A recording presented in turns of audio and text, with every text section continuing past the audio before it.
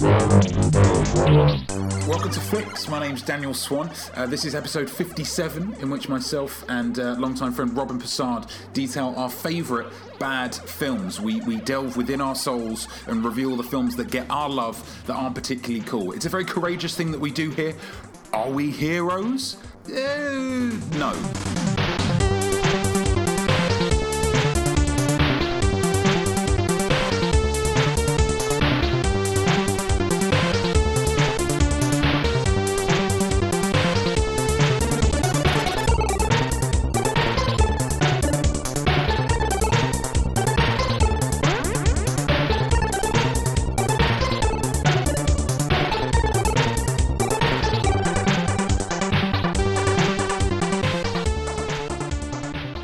Okay, so here we are. I am very pleased to be joined by longtime friend of the show, Mr. Rob Passard. How are you, sir? Are you there? Are you alive? I'm good. I'm here, I'm alive. If you could do me the honour of at least giving me my full title, I'd appreciate that. Okay, Robin, in your own time. French Brownie, Danzy Passard, a wonderful man, a wonderful film lover, and a true brown person. Is that Theodore Logan? Thank you. I appreciate that. That's my full title. Yeah, I'm good, man. I'm good. How are you? I'm very good. I'm excited for this, man. I'm excited for this more than I possibly should be. So we are discussing, and we should give proper credit where it's due. This was a question that was posed to you by your good friend Alex. I don't know his surname. Well, no one calls him Alex. No one calls him Alex. When you say no Turkish. one calls him Alex, do you mean that you call him Turkish? Everyone calls him Alex except me. And you call him Turkish because you watched Snatch together when you were younger, and you thought, "Oh, that's cool, isn't it? That's cool." That's literally the only reason. Nice. We were about 15. It was like, that's a cool nickname, isn't it?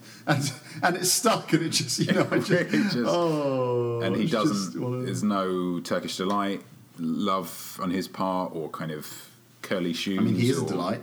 He is a delight. No, that's okay. But no, there's no rhyme or reason for it really, other than we both like Snatch. But I don't have a nickname based on a film that him and I both enjoy.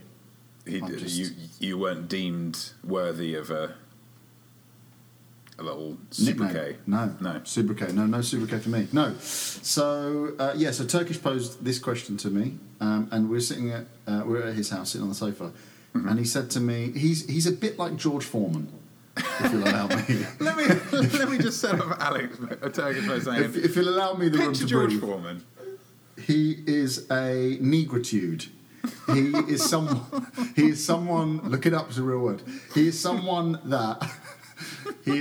that doesn't speak very often, but when he does, it's often either arresting, funny, or arresting, deep. Sure. Right. Okay. And good. So he's like Rain Man without being on the spectrum.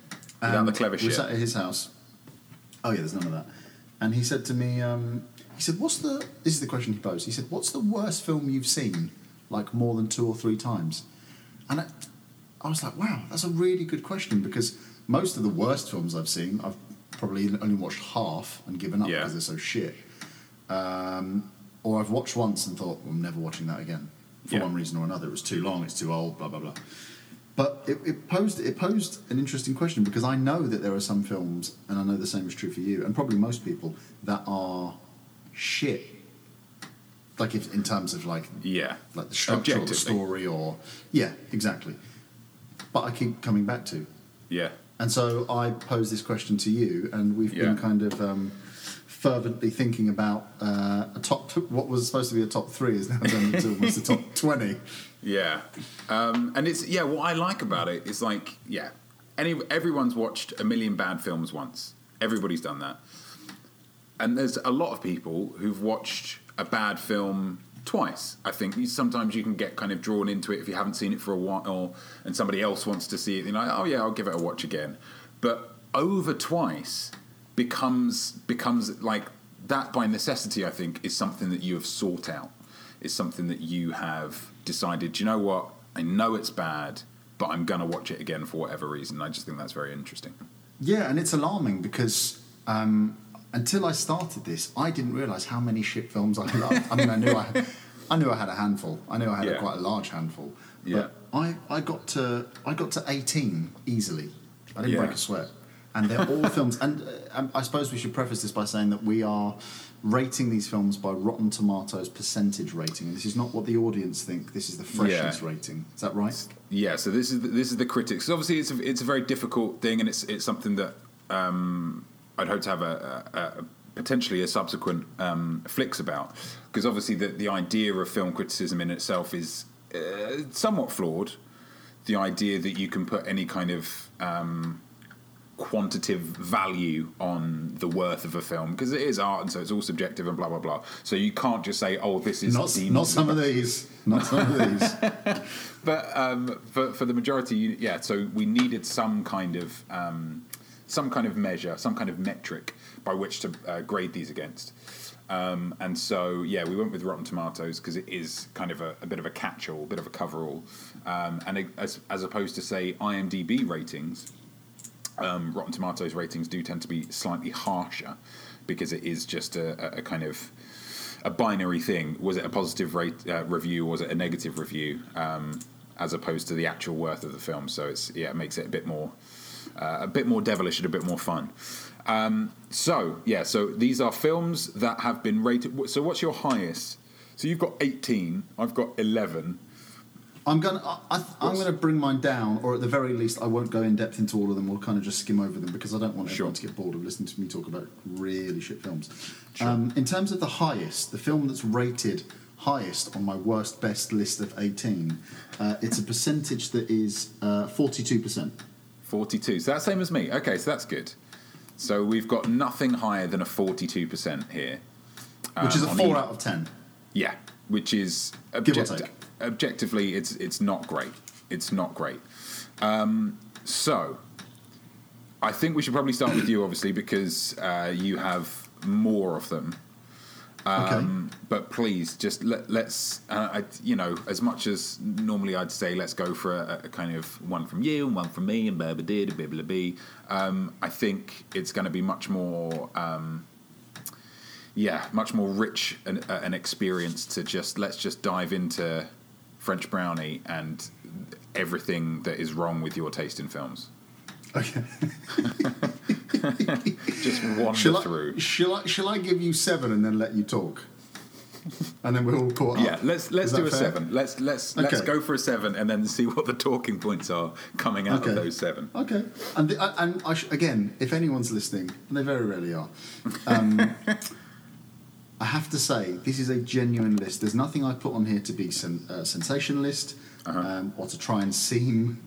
I mean, I don't know how it seemed cool doing this, but to seem controversial, this is genuine. I love these films. I really love these films. And I think one of the things that we were discussing before we started recording is that I think it works out for both of our lists that not only are these films that we have seen on multiple occasions, but every single one of these films is films that we have either right now or in the past have owned a copy of, either 100%. On DVD or, with several of these, VHS. Yeah. Oh God. Yeah. Well, a lot of these were VHS. Yeah. And then I made the move to DVD. And should I ever progress further up the food chain to Blu-ray, I will be purchasing these again. I think, without hearing all of your list, I'm confident that there will be some selections on here that will never get a Blu-ray release. Why can't I find this on the Amazon? It's not there. Discontinued. Please. Never made in the first place. I am eager and desperate to hear what you have got, sir. Okay, it's a slow start. Sure. It's a slow start, and at 42%, number 18 on my list is Vanilla Sky. Vanilla Sky? Is that low? I wouldn't have thought 42% on Rotten Tomatoes. Wow. Now, it's a soft opening because Vanilla Sky is probably widely accepted as quite a good film. 42% is probably a bit low for Vanilla Sky. Most people probably give it 6 or 7 out of 10. Yeah, it's not an amazing film, but I don't think a lot of people would say, oh, that was bad. Yeah, it's not awful. It's not Battlestar Galactica or any of the other films on my list. And that's not one of them. But Vanilla Sky is a film that made me cry. Really made me cry at the end. But it was also a really good performance by Tom Cruise. I think Jason Lee is also really cool in it. Yeah. And it's a story that I was really attracted to. Like I said, I'm not going to go into these big time, but it's a story I was really attracted to the first time I watched it. There's a kind of mixture of some comedy, but also lots of tragedy. And I like the film because it's a film that needs repeat viewings. And so that's one of the reasons I watched it again, because I was like, okay, I want to see at which point the reality, without giving away any spoilers. And then I thought, so that. And then actually, having watched it the second time, and up until the probably 11th or 12th, I just kind of fell in love with it. So Vanilla Sky is 18. And I think that's important with all of these, that we should also clarify, because this is a question that I threw out on Facebook as well and got a few responses, and it was always interesting to me to give that follow-up question of why did you come back, because I think there's several reasons, and that is a very valid one of, like, you know, that it's a film that has some level of twist or some level of, you know, something that reframes what's come before, so you want to kind of give it another watch and work out what's going on. So I think that's a fine stanza. And I want to make this very clear. I just said that Vanilla Sky is number 18 on my list, which is paving the way for you to say that number 1 on my list, a film I love, is also the lowest rating. It's not the case. No. The film that I say last on this list is not the film that I love the most, because it's at 9%, just to warn you. But I love all these films for different reasons. So that's number 18. Is this the order that we're doing them? Are we doing them in descending Rotten Tomatoes score? Yes, I think. Yeah, okay. I think so. Yeah, that's good. So. Okay, nice. Okay, the next film is a film that stars an actor who appears twice on this list. There are a couple of actors there who appear multiple times, and one of them is Tom Everett, who was recently in La La Land, actually. But this actor is called Bill Murray. Really? A little known actor. Yeah. He's in this twice. William Murray. And the film that has 41% is The Man Who Knew Too Little. Wow. Yeah. Again, that's a fun little film. I know, right? And I've, again, just a very quick sentence or two, I've loved Bill Murray for years. I think ever since I saw him in Ghostbusters and Scrooged, which are films that I've ingested so many times, I fell in love with Bill Murray and have since kind of devoured everything he's ever been in, up to being an adult. It's like Daniel Day-Lewis for me. I still look out for films that he's in. I'm like, okay, I'm going to go and see it, even if they're awful, which many of them are. The Man Who Knew Too Little is an awesome film because it's Bill Murray being very silly, which I love and I could watch again and again and again. But also some of it was filmed in Croydon, and I remember as a kid watching it, seeing a Croydon underpass/overpass and thinking, hey, that's Croydon. And for some reason that gave me a little bit more of an affinity to the film. But it's whatever really cool. hooks you in. And it also stars Peter Gallagher, who was in a film called While You Were Sleeping, which I kind of binge-watched as a kid as well. I was a weird fucking kid when it came to films. But anyway, The Man Who Knew Too Little is at 41%. Nice. It strikes me... The Man Who Knew Too Little is kind of like... It's like a kind of hour and a half sketch, I feel like, that they just said, what would it be like if Bill Murray was caught up in a thing that he didn't realise that he was in? Go. Yes. And then they just do a whole thing. And it's very light and very... But it's fun. I'm surprised that that's as low as it is. Well, if you're surprised by that, you're going to be really surprised by this. This is a film that is part of a franchise, which I think is possibly the second best film of said franchise. And there are 7 films that are part of this franchise. Okay. And I think this is the second best film of that franchise. The best one of this franchise is Titular. Sure. And then I think Rocky IV is the second best film of that franchise. The critics only give it 39%. Wow. Which really shocked me because it's quite a popular amongst Rocky fans. Yeah. Rocky is like, that's the best film, and it is. Because you could have left that alone, it would have been great. Yeah. But then a lot of fans will say that Rocky 2 or 3 are great, but a lot of people say Rocky 4. It's montage heavy, it's got Dolph Lundgren, it's really emotive. It's the film where, I mean, if you haven't seen Rocky 4 by now, you're never going to watch it. But it's the film where Apollo Creed dies, loads and loads of stuff happens. But 39% 9%. That really shocked me, and I love Rocky IV. You love it. You have several love Rocky posters of Rocky IV, don't you? Yeah, I really do. Multiple I really do. posters. And should more come out, I'll buy them. I'll pre-order them up. I adore Rocky IV. It's it's right up there with Rocky. It only just loses out because of the kind of the origin story. But Rocky IV is an amazing film. I noticed when I was looking through the lowest IMDb rated ones, I saw that Rocky V came up very far down, and I was like, yeah, Rob's not going for that one. He's not going for old Tommy Gunn. No, that's not happening. No. Tommy Gunn can. Actually, I shouldn't speak ill of him. He's quite ill in real life, but the character, he's a nitwit and a fool. So the next film on this list is 37%. Okay. Heading down there, we're sub 40% now. Yeah, we are indeed. This is a film that when it first came out, I really enjoyed it. I watched it in LA with my sister-in-law, and I got a real kick out of it. It stars Simon Pegg. Okay. Who you and I are both very big fans of. Yes. And it was him. It was him kind of playing a bit of a nitwit, but the supporting cast in this film are really, really great. And the story it's not quite there, but it's there enough, and there are enough silly moments that for me it's such a go-to film. I've seen this film 10, 15 times. Wow. It's the kind of film that you think, it's like a Forgetting Sarah Marshall. Let's pop this on. This is really good. And that film is How to Lose Friends and Alienate People. I knew it. Yes. Did you? Did you really? Yeah. Well, when you said he's playing a bit of a nitwit and the story's not quite there, I was like, oh, right, okay, I get this. Yeah. I get this. Yeah. I mean, it's not an awesome film, and I know that. It's kind of, I can see through that, but it's such a comfort watch for me. I know the beats. I know when they're coming. There's a little bit of sincerity there. He's playing someone who's a massive kind of older film fan, and you kind of scale it back to you and I liking a lot of films from the 90s. There's a little bit of familiarity there with the character, and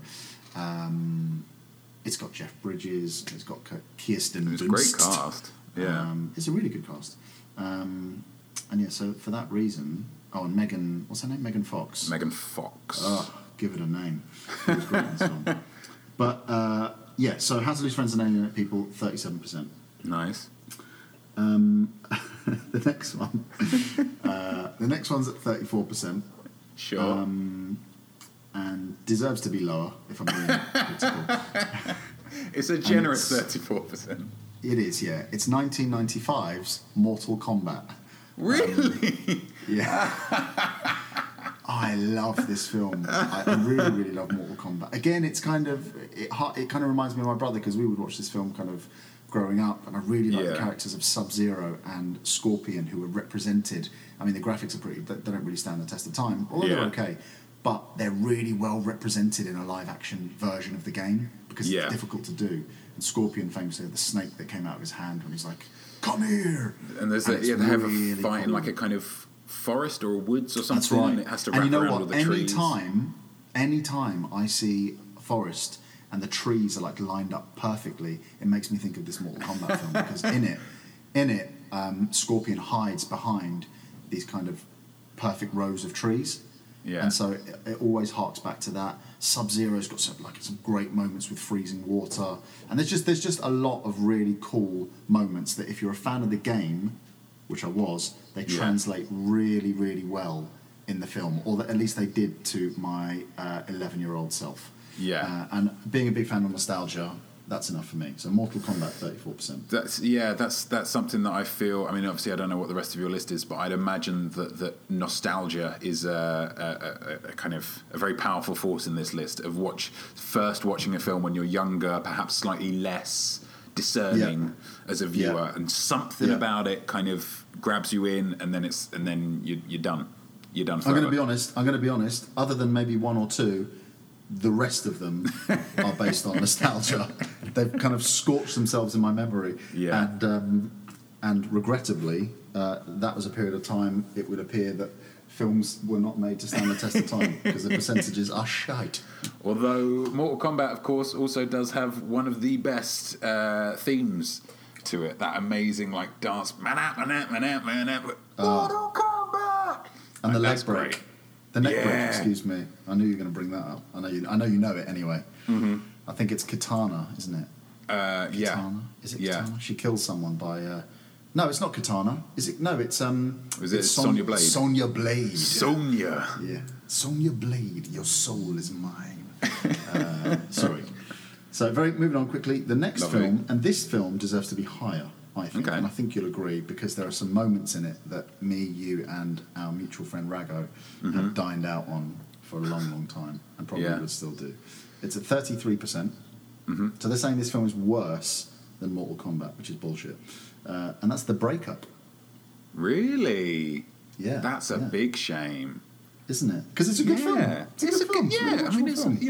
it's a rom-com. It's not going to set your world on fire. It's all fairly kind of, you understand where it's going. But I mean, it's a fun ride. Exactly. It's I got, feel like I don't need to. Oh, sorry. John Michael Higgins of the tap tap tap it, tap tap tap it, tap tap tap. Yeah, it's a proper, crappy rom-com. Yeah. Perfect. That's exactly Peter what with it the says bass in drum go. Yeah. Just funny, man. I mean, just for that scene. I know. And the great sort of sub-story, which makes this film mean even more to us, is when Rago was still living in Croydon, he would do an event night called Croydon Basslift, which was like a club event, and John Michael Higgins was filming in Croydon and stumbled into Croydon Basslift when Rago was at the door taking tickets. And Rago, he was a big fan of The Breakup. Yeah. He was like, "You're the fucking guy from Breakup." And this guy was like, "Yeah." And he goes, "Hold on, bruv. I'm just going to go upstairs and get someone to cover me. I'm going to come down. I'll buy you a drink." And he was like, "Okay." Rago went upstairs to find someone, came back down, and John Michael Higgins had scarpered wisely. Fuck. But he swears by it. He swears that this guy walked in. That's funny. So, yeah, maybe that's why that makes it Wow. to the list. But you can see what I mean. That's not a bad film. That's not a bad film. No. It's not a great film, but it's not a bad film. Although from here on out, it's... That's the last vestige of quality that we're going to get. we go from 33% now down to 28%. Wow. Okay. So this is, we're really We're getting nosediving. into the dregs. Yeah, if you're in a plane right now, you'd be panicking. The altitude is falling pretty fast. I've got 2 at 28%. The first one is a little-known Whoopi Goldberg film based around a Rolling Stone song called Jumpin' Jack Flash. Have you ever heard of it or seen it? I have heard of none of this. No. Okay, What is so this fucking film? So this is one of those films that was kind of when technology was first sort of coming to the fore and people had computer jobs. This was made like early 80s. Okay. And she plays, when it was all like, I don't even know what to call it actually, but when the screen's black and it's just got green MS-DOS type. She does some sort of computer job, and someone hacks her computer and starts telling about all this mad shit that's going on. So she gets embroiled in this kind of spy comedy thriller. And it's really, really shit. Like, it's so shit. It's awful. But it's one of those films that we had on in the house, and we had on VHS. We taped it from ITV or LWT or whatever it's called nowadays. And it's just because you don't have the panoply of films at your fingertips. Yeah. You would just watch whatever's on VHS. And so I'd watch Grease and Big Trouble in Little China over and over and over again. And this was one of those films I just knew every beat to. I bet if you watched it today, really you would be able to pick out where the ad breaks were. 100%. With Big Trouble in Little China, it was after they escape from Thunder and they're rolling backwards in the wheelchairs and they almost fall down the well and they finally escape. That was when there was one of the breaks. Like, I just know. I know where they are. Yeah. Joining it at 28% is a Chris Farley film, and there are 2 on this list, which means that David Spade's... Spade or Spade? Spade. David Spade is also in it, and it's Black Sheep. Black Sheep. Black Sheep, where Chris Farley plays a character whose brother is running for head of, I don't know, like a mayor or a governor. Okay. And Chris Farley's a bit of a fuck up. Like, he teaches kids American football, and David Spade is on the campaign trail and is hired to kind of distract Chris Farley's character, kind of take him out of the equation, take him on a road trip, and kind of make sure he's not around and doesn't get into trouble so that it doesn't look bad on his brother. It's just a stupid comedy, but it's really funny. And again, when I was a very lonely boy, this would take up a lot of my time. So at 28%, Black Sheep. Have I done 7 yet? Can we introduce you into this game yet? I'm not sure. I don't know. We've got The Breakup, we've got Mortal Kombat, How to Lose Friends and Alienate People, Vanilla Sky, Man Who Knew Little, Jumping Jack Flash, Black Sheep, and Rocky 4. I've done 8. It's your turn, man. I'm on 8. Okay, so I will go in with. I'll come in with 5, I think, because then we've got 5 that are 30% and above, and then 6 that are below 30%. Okay. So I'm going to start off with a 42er. Start off with a 42%. It is a film, one of the few films starring, and especially not written by, Trey Parker and Matt Stone of South Park fame. It's a film called Basketball. This is a film which is set in the not too distant future, and it starts off with an amazing, just to kind of bring you into the world of what's the state of affairs now. With a really funny voiceover kind of explanation of what's happened to American sports, and everything has become too commercial, and it's kind of riffing on the ridiculousness of American sports and how quickly players change teams and how quickly teams change cities. Makes jokes about that are real, that have real changes that have taken place. The Minneapolis Lakers, and obviously being a young basketball fan, didn't have that much in the UK that I could hold dear to my heart. And so this was like, oh my God, they're talking about basketball, and I know what they're talking about. This is great. They talk about the Minneapolis Lakers moving to Los Angeles, where there aren't any lakes. The New Orleans Jazz moving to Utah, where they don't allow music. So it's kind of making jokes about that, and then there's a funny bit where they do like cross-promotional sports, where there's American football players playing baseball, and one of them just kind of clatters into a guy who's on first base, and it's kind of funny. It's ridiculous. It's in part, I don't know whether they directed it or wrote it or something, but in part it's got the Abram Zucker people from Airplane and Police Squad. It's not all of them, but it's the thing like when they do those awful parody films, and it's like, from 3 of the 7 guys that brought you. So it's like, right, so that was a bad film, so this is going to be even worse. And obviously, Police Squad and Airplane are amazing films, but this is just a little bit. It's a clear step below, but I don't think it's necessarily worth 42%. But it's stupid. I don't think Matt Stone is a particularly good performer, but I think Trey Parker is very funny. And it's also got Robert Vaughn, the wonderful Robert Vaughn, the now late Robert Vaughn, unfortunately. He plays the bad guy in it, who's also, great. He played Albert Stroller in Hustle for many, many years. Yeah, absolutely. And was in... he's the man from U.N.C.L.E. originally. Yes, so that's right. He brings a wonderful class to it. And it's also got, as a young man, I mean, my penis will come into play very strongly in one of the latter films of why I watched it so much. But this is a film that has still to this day, of the 90s, one of the most wonderful, 2 of the wonderful, most looking women on the planet, Miss Jenny McCarthy, and the wonderful Ms. Yasmine Bleeth from Baywatch, who were just wonderful looking women. And so that gave young Dan a slight young chub. And so moving on. Skip to the end. Let's skip to the end. It's stupid, funny, whatever. Let's do it. 41%. We've got a Kevin Smith film.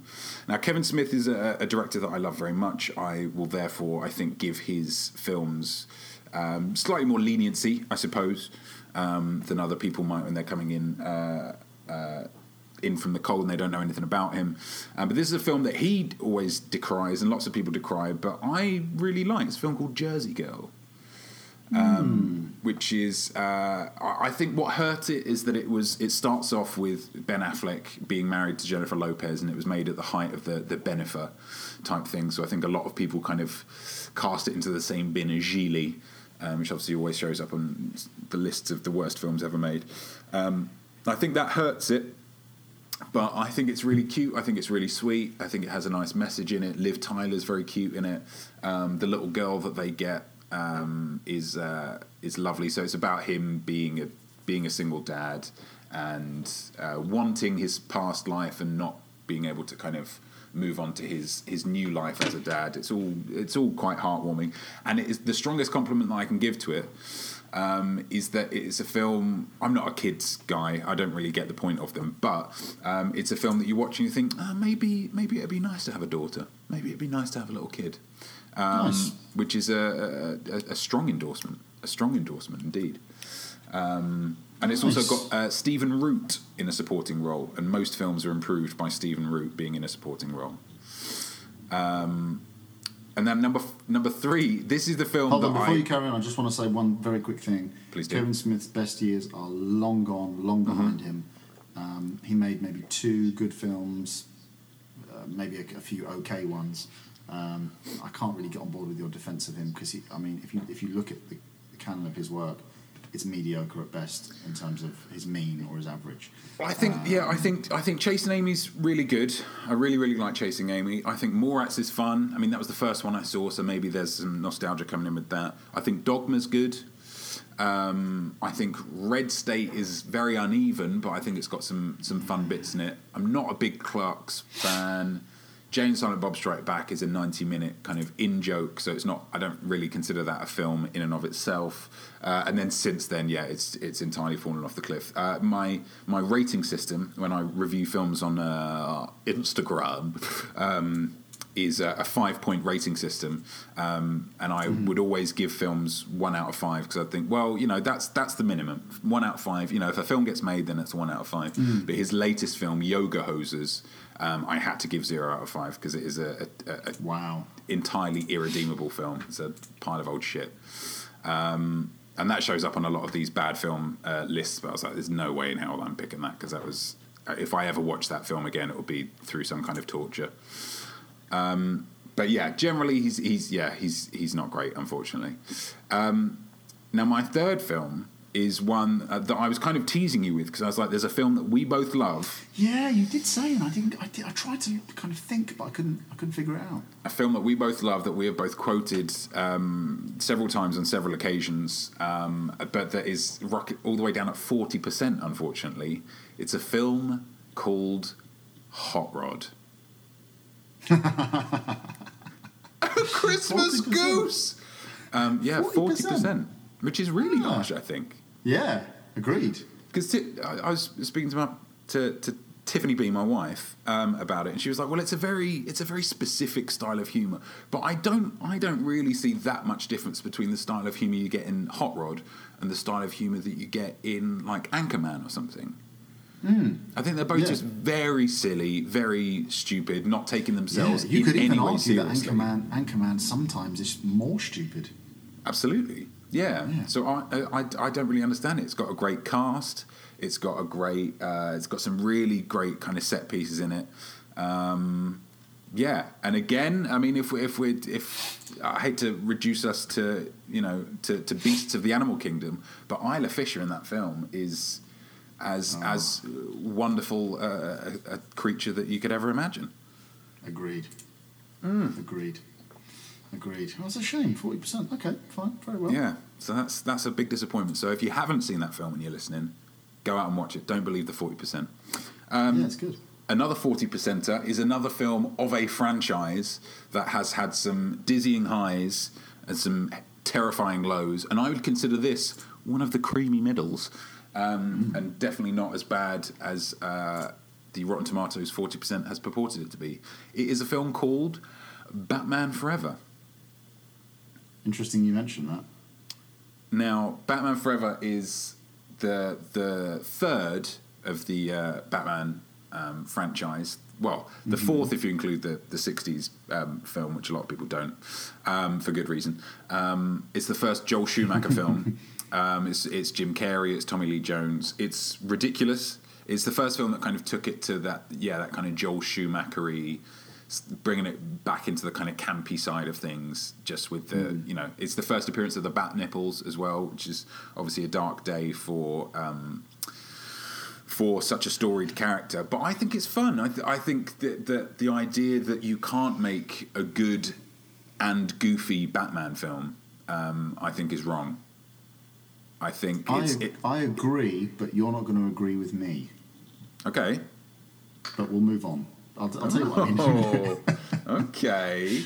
Oh, I don't. No, fuck off. No. Yeah. Shit. I think it's great having the serious Batmans. The Nolan trilogy was obviously fantastic and better than this, objectively better than this. But I think the fact that this is stupid and goofy doesn't necessarily preclude it from being a good film as well. Agreed. And the fifth film, all the way down at 30%, and this is a film that I know that you love as well. It's one of our favourite films, and as much as I didn't necessarily want to put it in because it's kind of both of our film, I thought, well, it needs to be spoken about. It's at 30% is Things to Do in Denver When You're Dead. Yeah, no, I didn't include this on my list, but I'm glad you did because that's bullshit. That's absolute bullshit.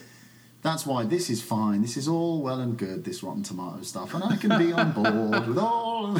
But that is, I call bullshit on that. That is bullshit. It is a good film. It's not a great film. It doesn't deserve to be 8 or 9 out of 10 for everyone, but it does not deserve to be 3 out of 10 either. Yeah. And you made a very good point in your voice note the other day, because the criticism a lot of the time is it's got cool dialogue. Who's it trying to be like? Quentin Tarantino. And you very correctly said he didn't invent snappy or cool dialogue. Yeah. So it's unfair to judge a film based on that, asking if it's copied another director who didn't invent said technique. So it's ridiculous.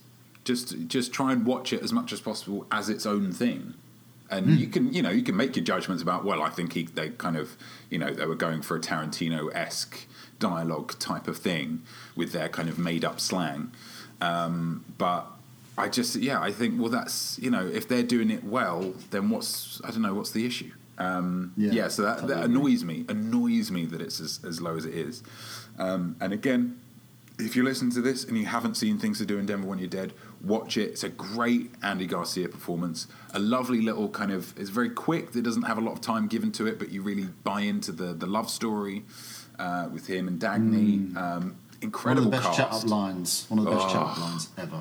This guy's smooth as a veal cutlet. It's just wonderful. Incredible supporting cast. Christopher Lloyd, Treat Williams, Christopher Walken, Steve Buscemi.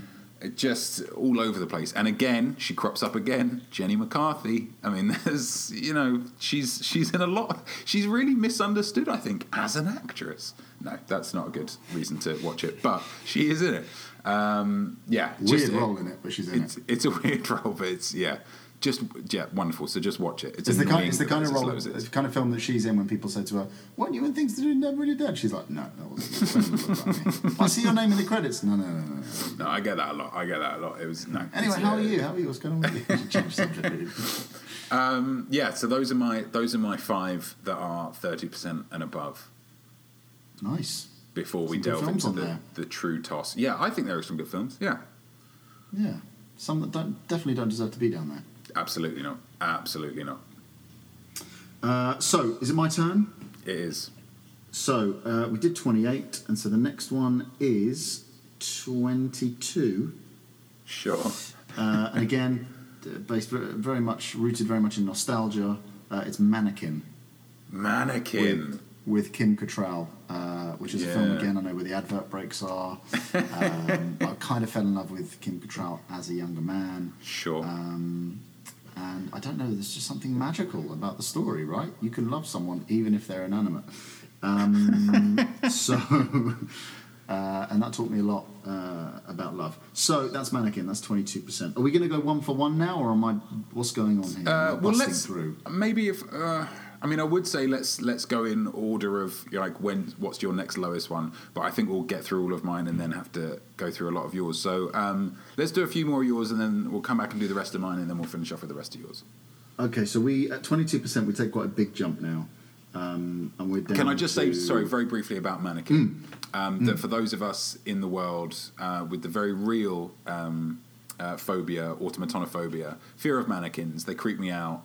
I don't like them, and if I was left in a room with them overnight, then I would go insane. There's a very good chance just I would literally go insane. You never know what's going to happen. Would not cuddle it. Would not cuddle it.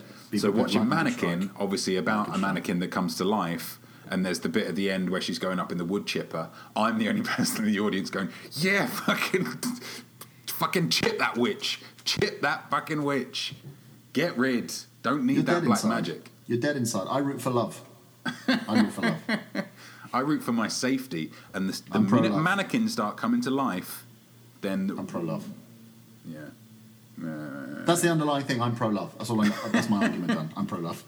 I'm anti-mannequin. That's where I stand. That trumps everything. Okay. Okay, fine. So next? We take quite a big jump. There are 2 films here at 15%. Again, remember my preface. I genuinely love all of these films. I've not made this up. The first one at 15% is Howard the Duck. Oh, lordy. Which is about a duck that comes to Earth and gets a job. The next film... and falls in love with Leah Thompson, which we can't blame him for. But again, that is one of the films that is, when we're talking about films that don't deserve to be down here, that is right up there in the worst films ever made.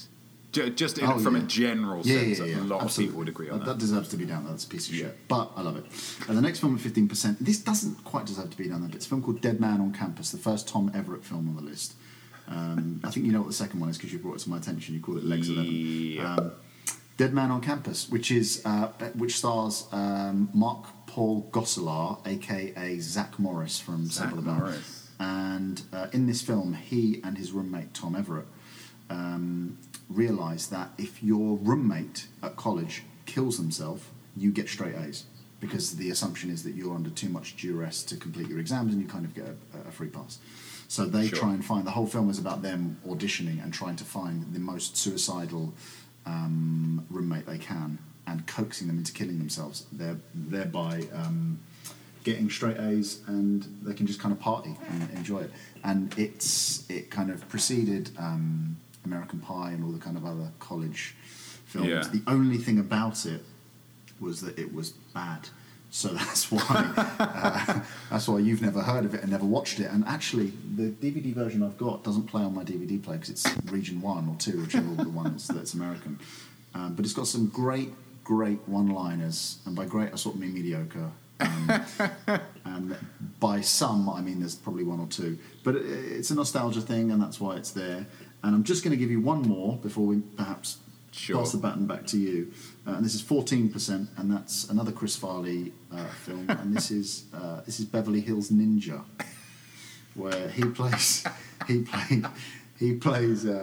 baby that's kind of unwanted and is raised by monks, karate, kung fu monks, and he's the white monk, and he's called Haru, and he moves to Beverly Hills to try and find his real dad.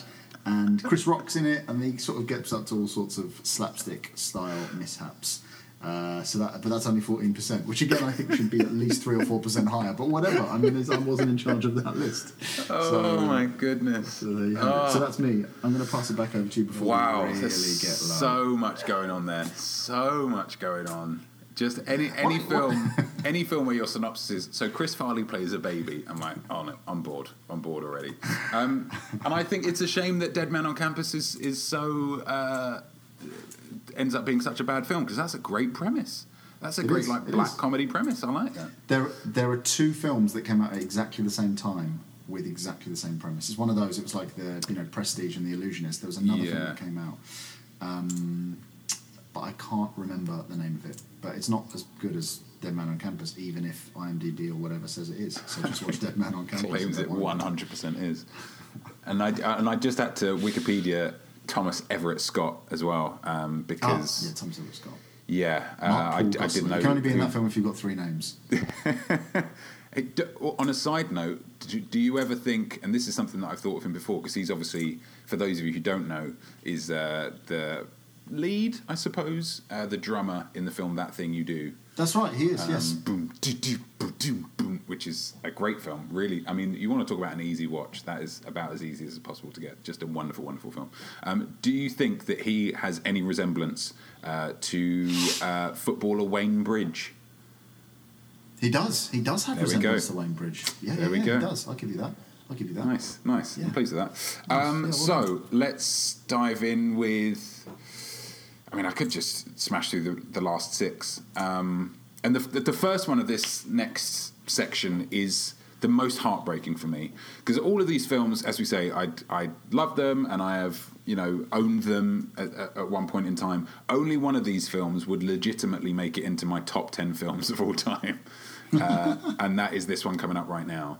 It is a film written and directed by the wonderful Joe Carnahan, who also wrote and directed Narc with Ray Liotta and what's his name, Jason Patric, which is a great film. He also wrote and directed The A-Team and The Grey, which a lot of people would know as anything with Liam Neeson. Liam Neeson versus Wolves.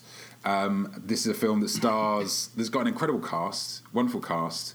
Ryan Reynolds, again, Ray Liotta, Alicia Keys, Common. Oh, I know this film. And Taraji P. Henson. Oh my God, I love it.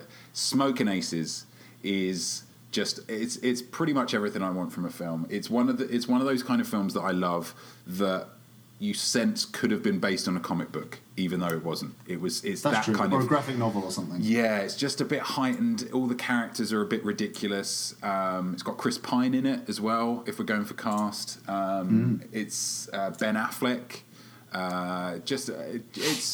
It's great. It sets up the first 45 minutes are all just setting up who the characters are, and then the second half of the film is just them all shooting at each other and trying to kill Jeremy Piven. Jeremy Piven's in it. Fuck, what an amazing film. He's great in that. Yeah, he's great. I mean, it's greatness all over, and I understand that it's with these types of very heightened, ridiculous films like Shoot 'Em Up or something like that. It's not a film that's going to appeal to everybody. It's certainly not going to win any awards. But the idea that this is down at 29% was a real dagger in my heart. Yeah, it's and seeing that made me want to watch it again, just to remind that film, hey buddy, someone out there loves you. I agree. It shouldn't be that low. Totally agree. It should not be that low. No, you think Old Man Primo's going to twist your shit up? Oh, and it's got a twist in it that is easy enough. It's a good twist too. Easy enough to guess in some way, which I really like. It's a lot of these twists come out of nowhere, and that's fun as well. But it's also easy enough to guess, but you shouldn't feel foolish if you don't get it. No. It's you'll guess some level of it. There's something going on with this person, or something going on with this guy, or that situation isn't quite on the level. Andy Garcia's in it. Fuck. Which makes me feel clever. I like that when I can kind of see a twist coming a little bit, and I'm like, oh, I see that. So yeah, it will make you feel clever. There's some great ridiculous dialogue. There's a hilarious bit where a kid is doing kung fu, and him doing kung fu gives him an erection. It's really weird, but yeah, definitely give it a watch if you haven't, because it's amazing. Smoking Aces, 29%. Nice. Bullshit. The next one is probably the strongest nostalgia act for me in here. It's a film. Last week Tiffany B and I watched both versions of Beauty and the Beast, which got us onto what's your favourite Disney film, and she forbade me from picking Disney Pixar films, and so maybe not my favourite, but definitely up there in my top 3 would be, just because I had it on video and I watched it all the time and I can still sing all the songs, Aladdin 2 Return of Jafar. Oh, come off it is objectively a bad film. The animation is really ropey. Is Robin Williams the genie? No, the genie is portrayed by Homer Simpson himself, Dan Castellaneta. Pathetic. Ridiculous. The minute you knew that Robin Williams wasn't reprising his role as a genie, you should have cursed your mother and father for bringing that VHS into your home. But this is the thing, because I think I probably watched Aladdin once at the cinema, and then got this, and then have watched this. Like, the genie in my head sounds like Dan Castellaneta. Oh my God, you're an idiot! I can't believe he's the you genie said for that. me. What do you mean? What do you mean he's the genie? Just because I've watched this film like 25 times and I've watched the original one once, it's like I was a young man. Get off my fucking dick about it. Who's Jack Burton? Jack Burton is fucking Kurt Russell. Right. If they do a remake with The Rock, and they are, who's Jack Burton? Ridiculous. It's Kurt Russell. Right. It's Robin Williams. Because I've watched Big Trouble in Little China 20 times, and I'm not going to watch the remake. No! Doesn't work like that. It does. It really does, No. though. That's You the ask thing. any human being who has decency running through their veins, who's the genie? Who's the genie? Who's the genie in Aladdin? Robin Williams. Oh, it's Robin Williams. Who voices the genie? It's Robin Williams. No one with decency is going to say Dan Castellaneta, the voice of Homer Simpson. It's not going to happen. Well, colour me indecent, and I will proudly be indecent with that film. It's great. Let's get this over with. I'm pissed off now. Fuck it. So that's at 27%. Also sharing the load at 27% is the aforementioned film that I only watched because I was at one point pretty obsessed in my life, in my young teens, or kind of pre-teens, I suppose, tweens, I think they call it these days, with one particular lady, and a lot of her films were films that my parents wouldn't let me watch because she's quite a sexual demon and loves getting those baps out. It's a young lady by the name of Heather Graham, the lovely Heather Graham, who I was in love with, let's say that, for a time, and one of the only PG films that she was in, Lost in Space. So this is a film that is, again, not great. It stars Matt LeBlanc as an action star. So that gives you some indicator. Although I do like Matt LeBlanc and I think he can do anything. But he has some ridiculous lines in it. First one to kill the bad guy buys the beers. It's that level that we're working with. It's got Gary Oldman in it. It's got William Hurt in it. Mimi Rogers. Heather Graham. And as I love how I'm giving you shit for some of these choices. I love it. you just wait, boy. You just wait. Good Lord. But yeah, it was just bought because Heather Graham was in it, and I was in love with her. And unless it's my wife asking, yeah, I still am.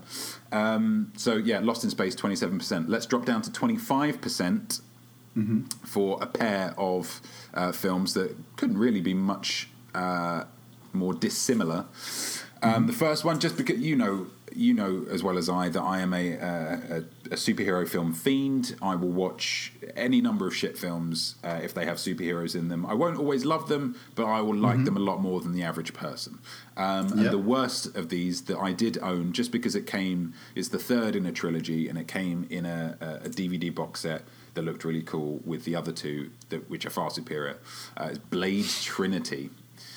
So this is the one with a super buff Ryan Reynolds, like absurdly buff, like chiseled out of granite Ryan Reynolds. It's kind of my introduction to Ryan Reynolds, actually.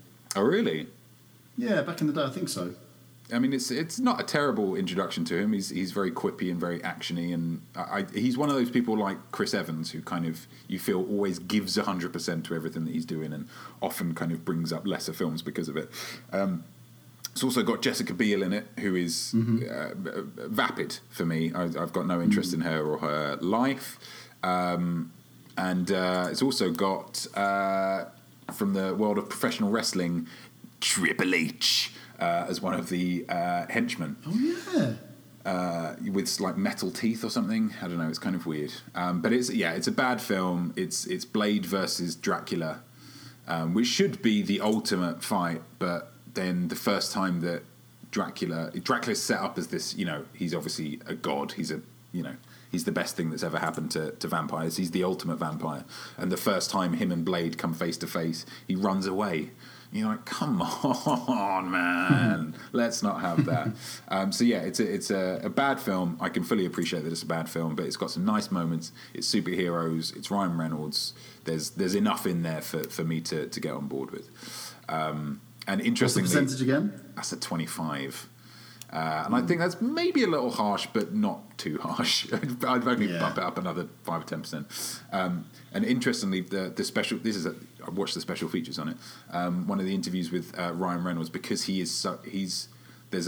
when he gets kind of kidnapped, and at one point he's kind of chained up, shirtless, and like all the lighting's there just to kind of bounce off his rippling abs. And they interview him about it, and he said it's a weird kind of dichotomy because he's in the best shape that he's ever been in because he's been on this ridiculous workout regime and he's eating all these specific things and hasn't touched any kind of carbohydrate in months, and he looks amazing, but he's too tired to do anything with it. He's like, I look amazing, but I just want to sleep all the time because I am not eating properly, which I thought, that's good. That makes me feel better about it. Yeah. So I look nothing like that, but I've got... I mean, I like sleeping as well, so it doesn't really follow.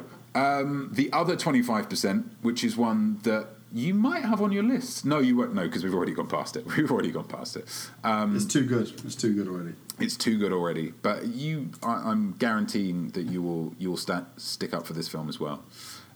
It's a little romantic comedy.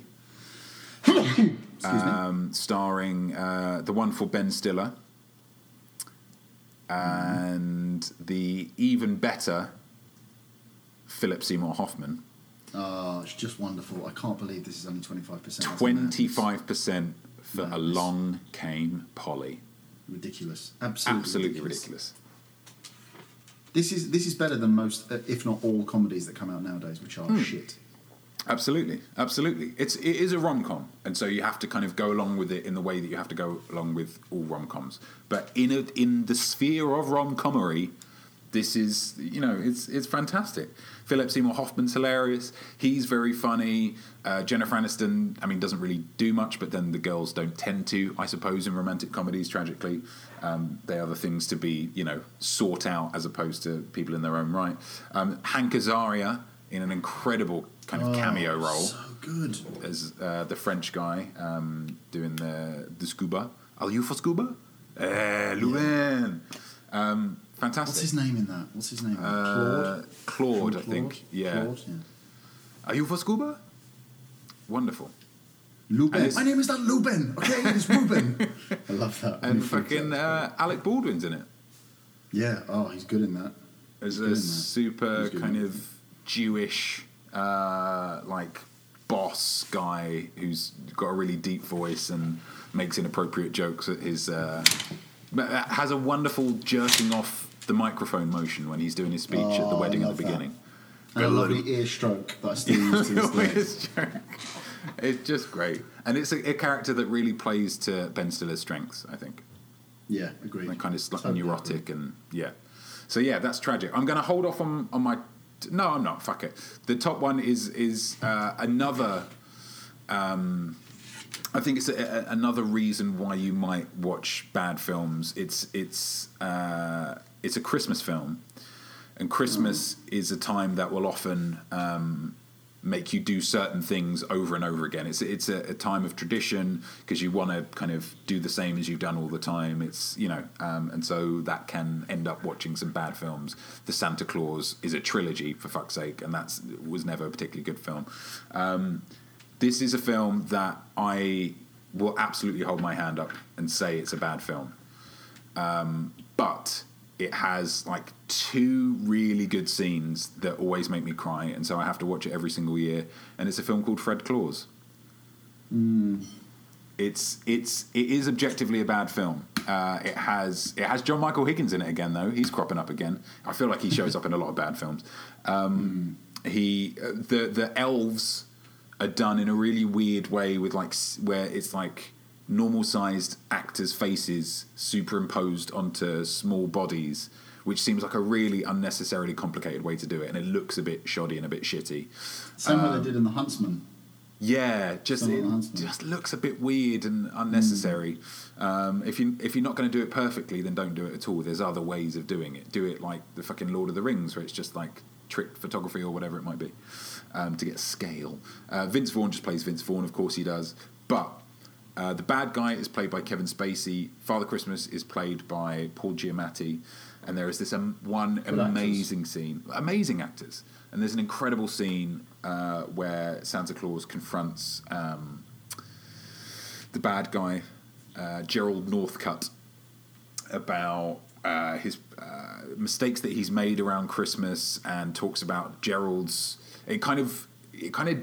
I don't want to say it deconstructs the idea of Santa, but the idea of kind of naughty and nice lists and why kids are mean and why some kids kind of act up and that it's not really their fault, and a naughty and nice list doesn't necessarily work that well. And it's this weird, really emotional, really nice, really well played scene in the middle of this ridiculous bollocks of a Christmas film. I can absolutely, hand on heart, this is bollocks and doesn't really deserve much better than 21%.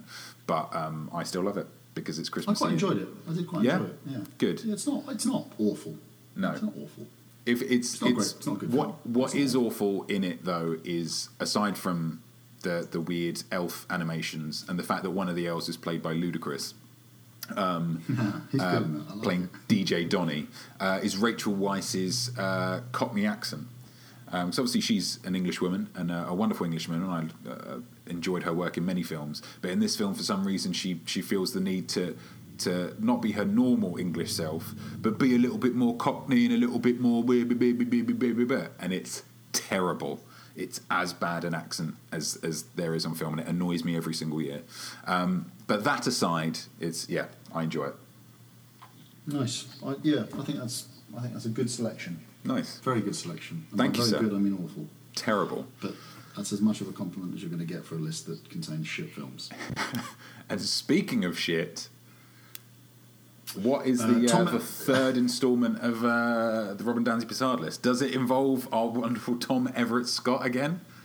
It does. He's in a film called Eight Heads in a Duffel Bag. 8 Heads in a Duffel Bag. Which has got Joe Pesci, and is kind of a gangster film, and it's your classic bag switch. We switch bags at the airport. You've got my bag full of clothes. I've got your bag full of 8 heads, human heads. And I just so happen to have taken your bag when I'm going to meet my girlfriend and her parents for the first time on holiday. And all of a sudden I've got this bag full of 8 heads and Joe Pesci's tracking me down. And it's a calamity, but it's hilarious. And that's 11%. Is it I've good? Do you think it's bad? Do I think it's 11%? It's a piece of shit, but I really, and I know it's bad. But again, for nostalgia, it's one of those films that when I was old enough and when the internet kind of came into play, I sought it out and I had to own it, and I do, and it takes pride of place on in my DVD collection. Somewhere near the back, but it's there. Arnold Schwarzenegger, Double, coming up. Lovely.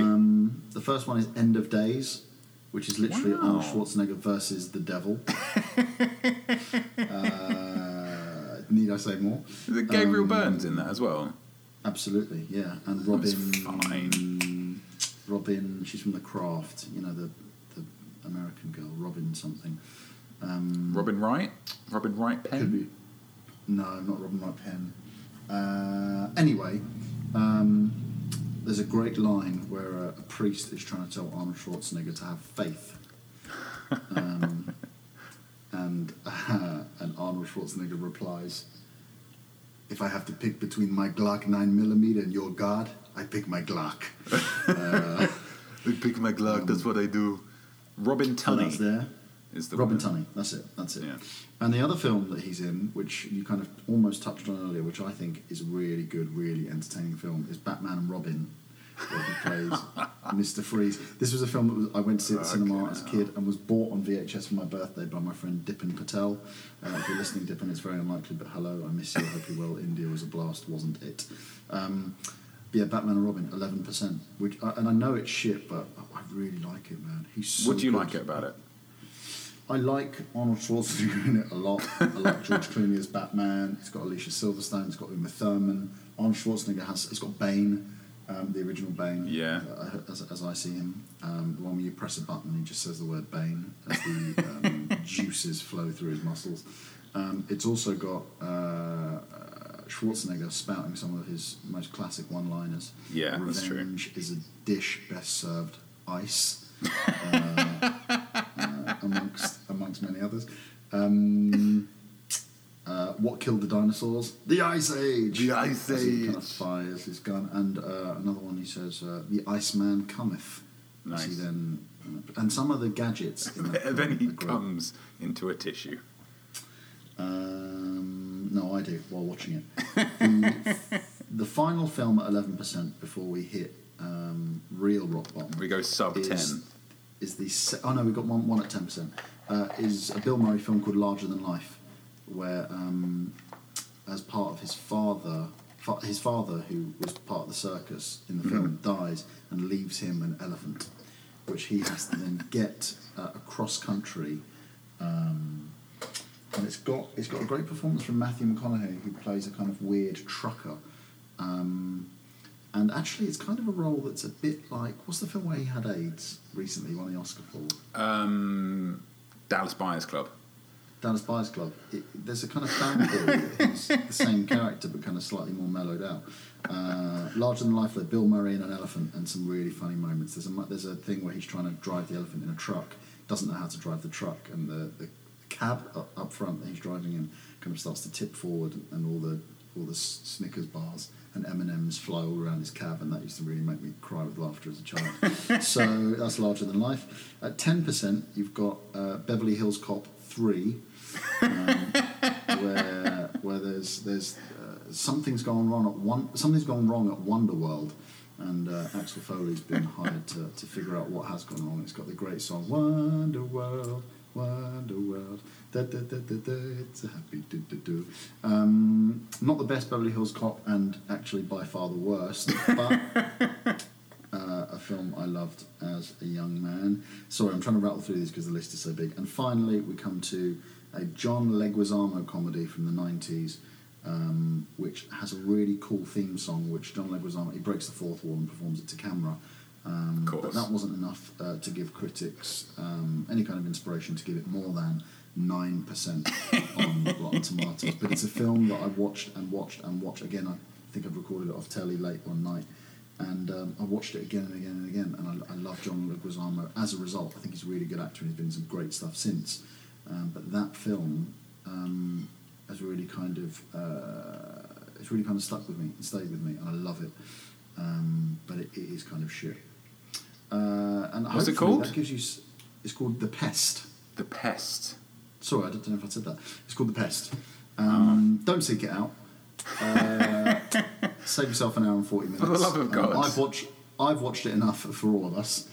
Leave it alone. Leave it where it belongs, which is in the distant past, condemned to be forgotten.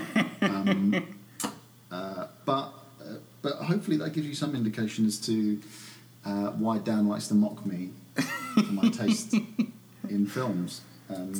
It's not a great list, and if anything, it's probably a shit list, but it's mine. And that's in flicks we respect that. You know, it's about, well, what do you like? Not, you know, you can't put a number on films as much as Rotten Tomatoes tries to do that. It's what do you think? Do you like it?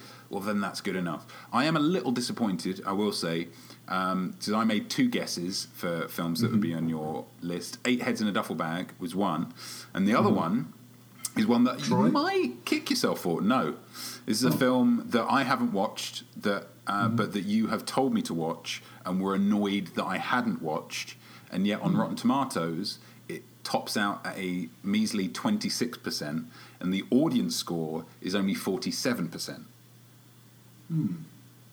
This is a film starring Charles Dance, apparently, I can see from these pictures. Oh, piss off. There's no way that's only got 20-odd%.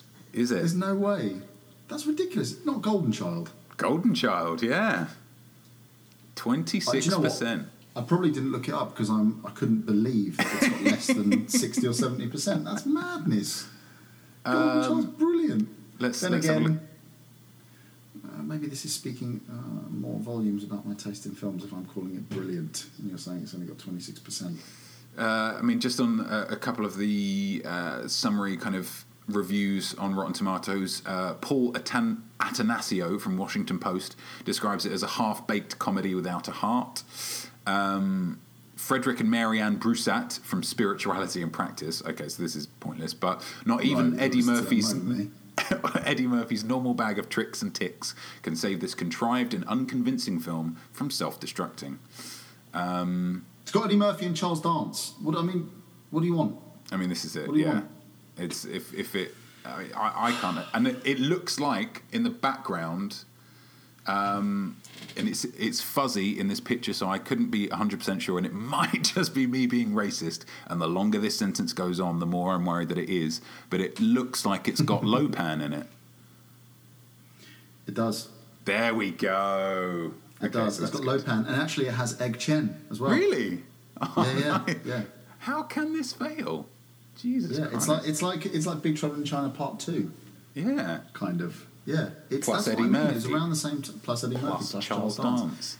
And that's why I loved it. It was kind of around the same time. Actors I'm very familiar with. Ridiculous premise, a little bit of fantasy, a little bit of comedy. A lot of comedy, actually. I don't know why I said that. A lot of comedy. What could possibly go wrong? There's some great one-liners in this as well. Dan, watch it, man. I am more annoyed now that you reminded me. It's 26%. Right, I'll give it a watch. Fuck it. I'm going to make my wife watch it as well. And if she gets annoyed with you because of that, then that's on your head. You live in another country. Fuck it. We're going to be at your wedding. So I threw this out on Facebook just as a little kind of smattering of some of the films that came back on that. Star Wars Episode 1, which is from my good friend Aaron, who I imagine would have watched that just because it is Star Wars and for completion's sake. Sex and the City 2 from my brother-in-law James, which is I don't understand how he's seen that more than twice. That seems weird. Is he married? He is, yeah. Then I've got to judge my sister because she's obviously the person that's forced him to do that. My good friend John, who's a big Superman fan, Superman 4, The Quest for Peace, which is a truly abysmal film. They get worse and worse, don't they? Yeah. A guy that I used to know in secondary school, Tom Caudry, says Terminator 3. And when I quizzed him on why he saw it again, he said, just remember twice thinking I couldn't believe my eyes and that surely it can't have been that bad, only to be fooled again. Which I think has got a lot of people into it. Paul Coleshaw says, he has a few of them, Showgirls and Striptease, and some of Sandra Bullock's not great earlier back catalogue. Which while you were sleeping. I can get on board with, absolutely. Diary of the Dead, the Amanda Bynes film where she plays soccer and dresses up like a boy. Good God. My friend Mike says Love Actually. Somebody called Tony Childs, who I think is a friend of the friend, says Zombie Stripers, which I assume he means zombie strippers. Maybe not. Who knows? If you ain't seen it, don't presume nothing. Yeah. And Son of the Mask, which I haven't seen either, but I've heard is truly abysmal. So yeah, some terrible films out there, but it doesn't matter because this is a celebration of what do you like, and that was a lot of fun. I'll be honest, that was a lot of fun. That was good. And if we can credit again Turkish for coming up with that question because it spawned a great episode of Flicks. Absolutely. A wonderful episode based on a wonderful question. Turkish, if you have any other questions that you've been musing on that you want to just drop out and leave there like a dropped microphone, please do, because we love talking about them. But yeah, he is negritude after all. He is one of those things. Yes, Rob, thank you so much for joining me. Hopefully we'll be speaking to you again sometime very soon. Much to talk about with you. Very exciting things, very exciting plans in the works. Absolutely. And thank you for having me. Really appreciate it. Very welcome. And dear audience, for listening to all of this, and comment on some of your best, worst films, the worst films that you've seen more than twice. Let us know, comment below, or you know how to get in touch. But yeah, for listening to this episode of Flicks and for listening to the next episode of Flicks that we'll be looking to get up next week, I have a single thing to say. Cheers!